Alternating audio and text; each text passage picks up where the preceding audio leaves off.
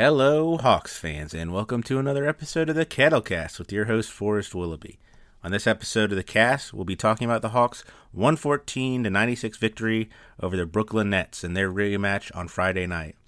We'll talk about Brandon Goodwin replacing Rajon Rondo, DeAndre Hunter's big game, Cam Reddish's big fourth quarter, and John's jams that really closed this game out. Without further ado, let's get into it.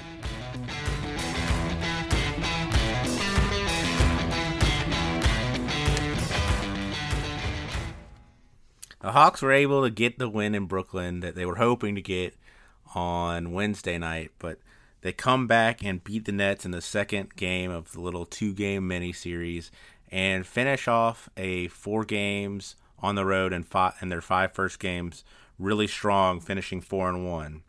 But the 114-96 victory was kind of not in stark contrast to the first game that the Hawks played against the Nets.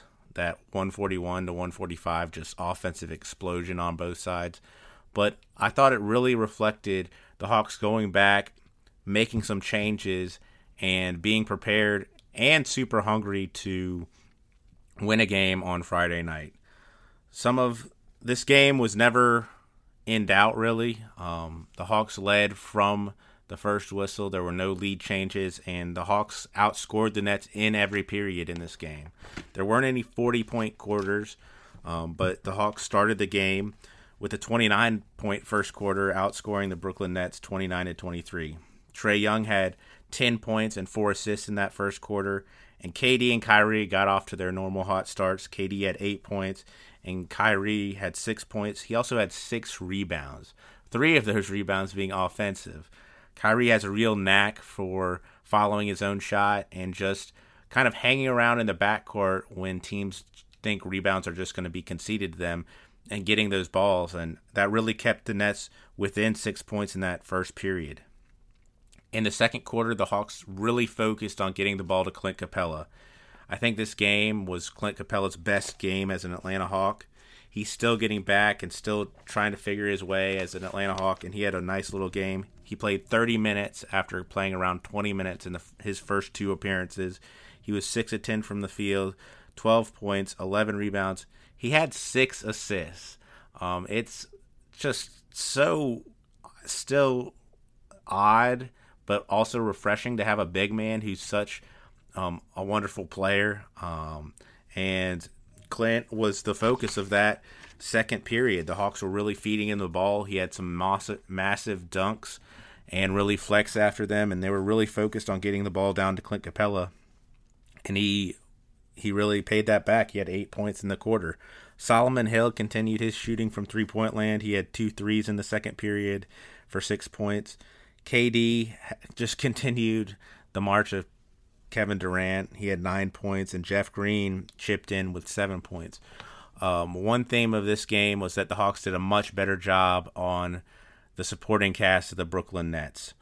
While doing a good job of defense on both Kevin Durant and Kyrie Irving, certainly better than they did on Wednesday, the supporting cast of the Nets did not have anything close to the game that they had in that first matchup with the Hawks.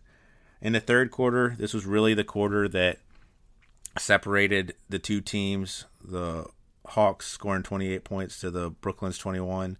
DeAndre Hunter started a really wonderful second half. He had 9 points in the quarter, and John Collins had 7 points as well. Finally, in the fourth quarter, the Hawks had a little trouble getting started in the fourth quarter and had 3 empty possessions and Brooklyn came in and took advantage and went on a little 4 or 6 point run. And Coach Lloyd Pierce brought in Cam Reddish, who immediately came in and hit a 3-pointer, just walked into a 3-pointer, hit that 3, and that really staved off any sort of attempt from the Nets. And eventually, despite 9 points from Kevin Durant, again, that guy's a monster, in the quarter, Steve Nash pulled all of his starters at the end of the fourth quarter with 3 minutes to go and sort of just waved the white flag and conceded the game. But Cam Reddish had 8 points in the quarter, and I thought was just really wonderful. I think it was really big for Cam because heading into that fourth quarter, Cam had not had a particularly good game. He did not shoot the ball extremely well. He was just 3 of 11 from the field, 2 of 4 from 3-point land for 12 points. Again, 8 of those coming in the fourth quarter. He also had 7 rebounds and 1 steal. But to see Cam be so engaged in a game that he's not shooting well was extremely refreshing and something that I like to see in such a young player. I did like Cam being aggressive again a lot. It seemed that the Hawks were really focused on getting to the paint, and even when his shot wasn't falling, he was getting to the free throw line. He got there twice, hit 4 of 4 free throws. I was, going to be talking about how Cam, had such a great game. He scored 20 points in that first game against the Nets. To come back and not play as well, consistency would come for a young player. That's what makes great players great, and that consistency would be something we could see from Cam. But for him to have such a great fourth quarter and be the one that Coach Pierce looks to kind of settle the team in that fourth quarter was huge. So just a really, really gratifying team win for the Hawks. They had 6 players in double figures. Trae Young didn't have his best game, and they were able to get a win and win so well that, again, the Nets sort of gave up and told all their starters and allowed Skylar Mays and Nathan Knight to get into this game late. But it was just after losing a game that they easily could have won on Wednesday night against such a good team in the Nets, the Hawks weren't dejected. They weren't down at all. In fact, they came out and they really put a stamp on and backed up their coach, who said, "We know we can beat the Nets," after that 141-145 loss on Wednesday. Just a huge game, really, really fun to watch for the Hawks, and they get to follow that up now with a game back in Atlanta playing Cleveland on a back-to-back, which will be a little bit different getting up for the Cleveland Cavaliers versus the Brooklyn Nets. But let's get into some of the notable performances from the Hawks. DeAndre Hunter, I just think, had one of his best games as a Hawk, maybe his best game as a Hawk. He played 31 minutes. He spent most of the game guarding Kyrie Irving.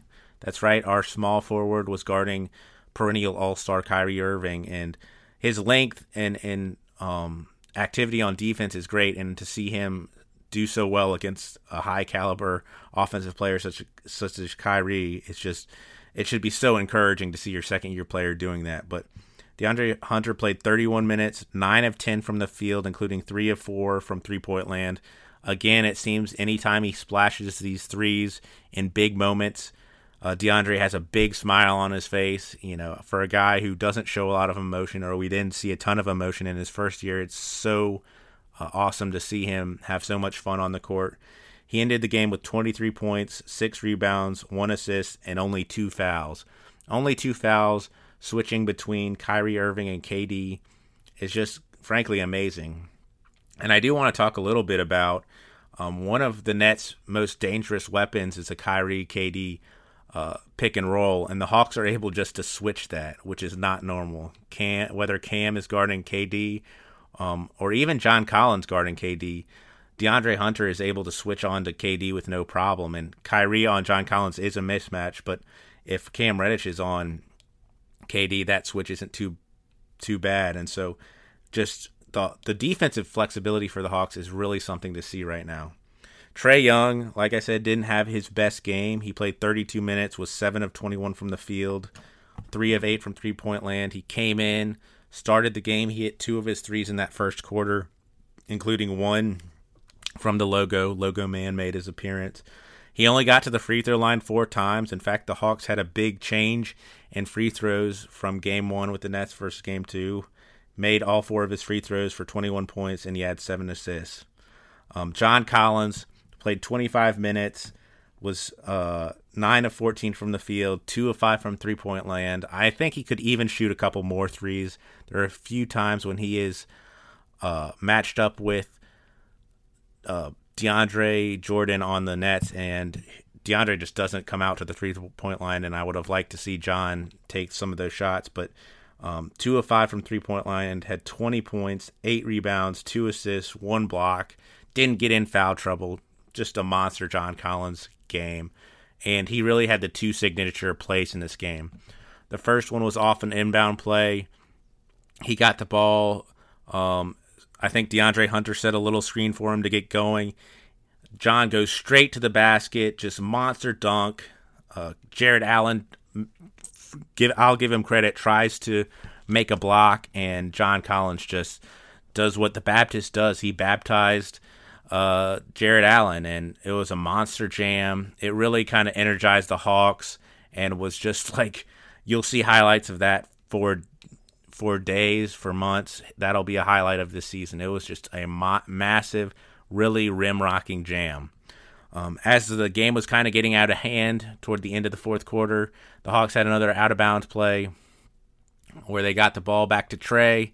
Trey dribbles in. This is right when the Nets had switched in their second unit, or cleared their bench, I should say. Didn't really know what was going on. Trey gets to the basket, throws the ball off the backboard for an alley-oop to John Collins. And just those two jams, that's a connection that's super strong. Trey and John seem to always know where they are on the court. John is so effective at getting to the basket and losing his man, while a big has to try to contend with Trey coming at him. And just two massive dunks for John Collins. Brandon Goodwin came in. Rajon Rondo was not available to play, and so Brandon Goodwin was the backup point guard, and he only played 15 minutes, 1 of 4 from the field, his only shot being a three-point land. He only had those 3 points. He also had 3 rebounds and 3 assists. I thought his first stint was a little shaky. I think Brandon is still figuring out when to be an aggressive shooter versus when to try to emulate Rondo or Trae Young and be more of a passer facilitator. And that first stint, I really wasn't impressed with Rondo, and kind of wanted the Hawks just to go to Bogdanovic and Herter as the backups.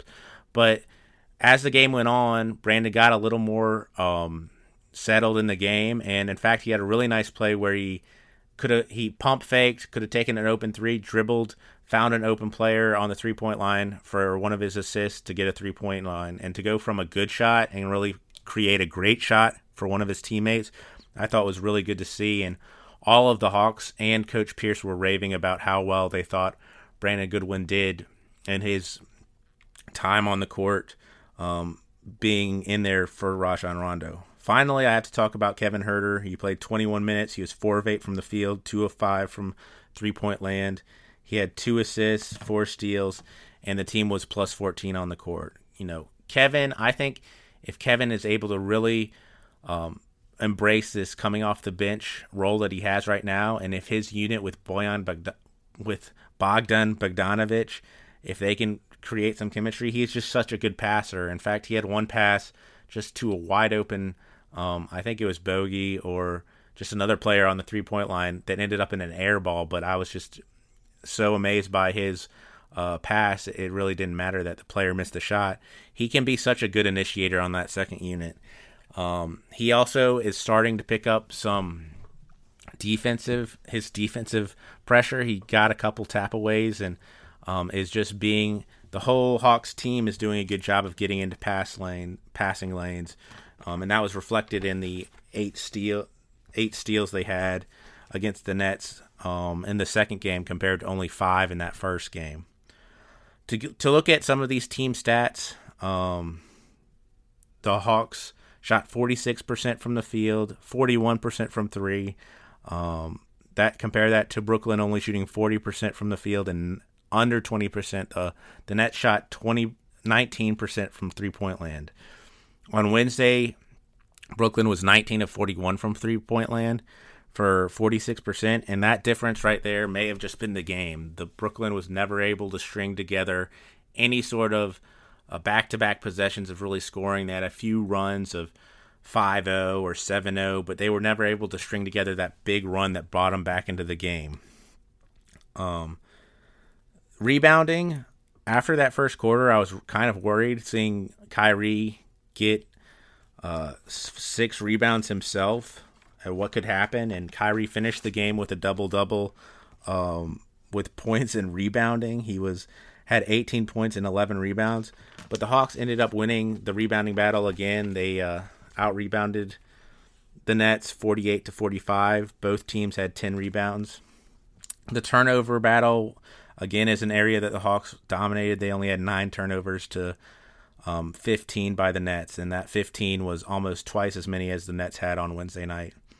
To get back to the free throws, the Hawks only shot 14 free throws on Friday compared to 29 in that first game. 29 makes in that first game against the Nets. They had 35 attempts, and the Nets had 23 attempts in both games. So the Hawks were able to not get to the free throw line as effectively, but still really get a good win in Brooklyn. For the Nets, some big performance for them. Of course, Kevin Durant's always going to be at the top of that list. KD, they were going after this game. KD played 37 minutes.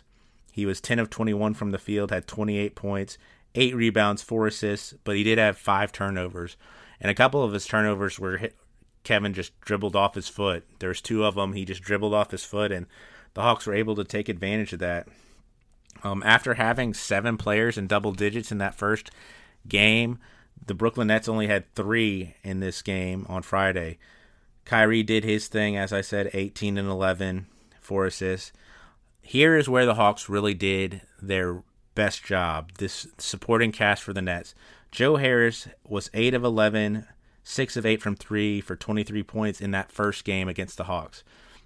Last night, Joe was 5 of 10, 2 of 5 from three-point land for 12 points. And the Hawks were clearly focused on not letting Joe get off as much as he did on Wednesday.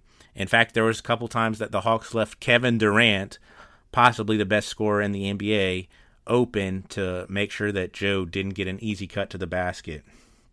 Trey still had one play where he fell asleep, and Joe was able to find an open spot on three-point land beyond the arc, but the Hawks did a much better job overall of being focused on Joe and really limiting his ability. He still got 7 rebounds, 3 assists, a steal and a block. I don't know. Joe Harris kind of does everything. And then here is another thing that I really thought showed how well the Hawks had focused in. Landry Shamet, Taurean Prince, and Caris LeVert had scored 36 points, 9 assists, 8 rebounds in Game 1. In Game 2, those 3 combined for 13 points, 2 assists, and 6 rebounds. The shooting was not the same for the Nets, but the Hawks did such a better job on these supporting cast guys for the Nets that it really never allowed the 2 stars, KD and Kyrie, to just kind of cruise and then close the game when it came to closing time. Very encouraging to see. I think this second unit for the Hawks is going to be a big advantage, and on nights that the Hawks are able to limit any supporting cast, they're going to get wins because their second unit is just so much better. And again, to beat a team like the Brooklyn Nets when your star, Trey, doesn't have his best game, and you're able to get some contributions from your second-year players that the Hawks moved up to get in DeAndre Hunter, players that the Hawks have put a lot of time in Cam Reddish, just a very satisfying win. And again, a win they got after having sort of a disappointing loss, as much as disappointing to be in Brooklyn and lose to this team would be on Wednesday. Now, going forward, the Hawks now have 4 of their next 5 games at home, and these games aren't against nearly any teams that are the same quality as the Nets, so I'll be really interested to see how the Hawks start this off, especially with a back-to-back, finishing this back-to-back with the Cleveland Cavaliers in Atlanta. Cleveland's already been in Atlanta. The Hawks had to travel back home, and if there's any letdown after a big win, or if the Hawks just sort of take this momentum and continue to run with it.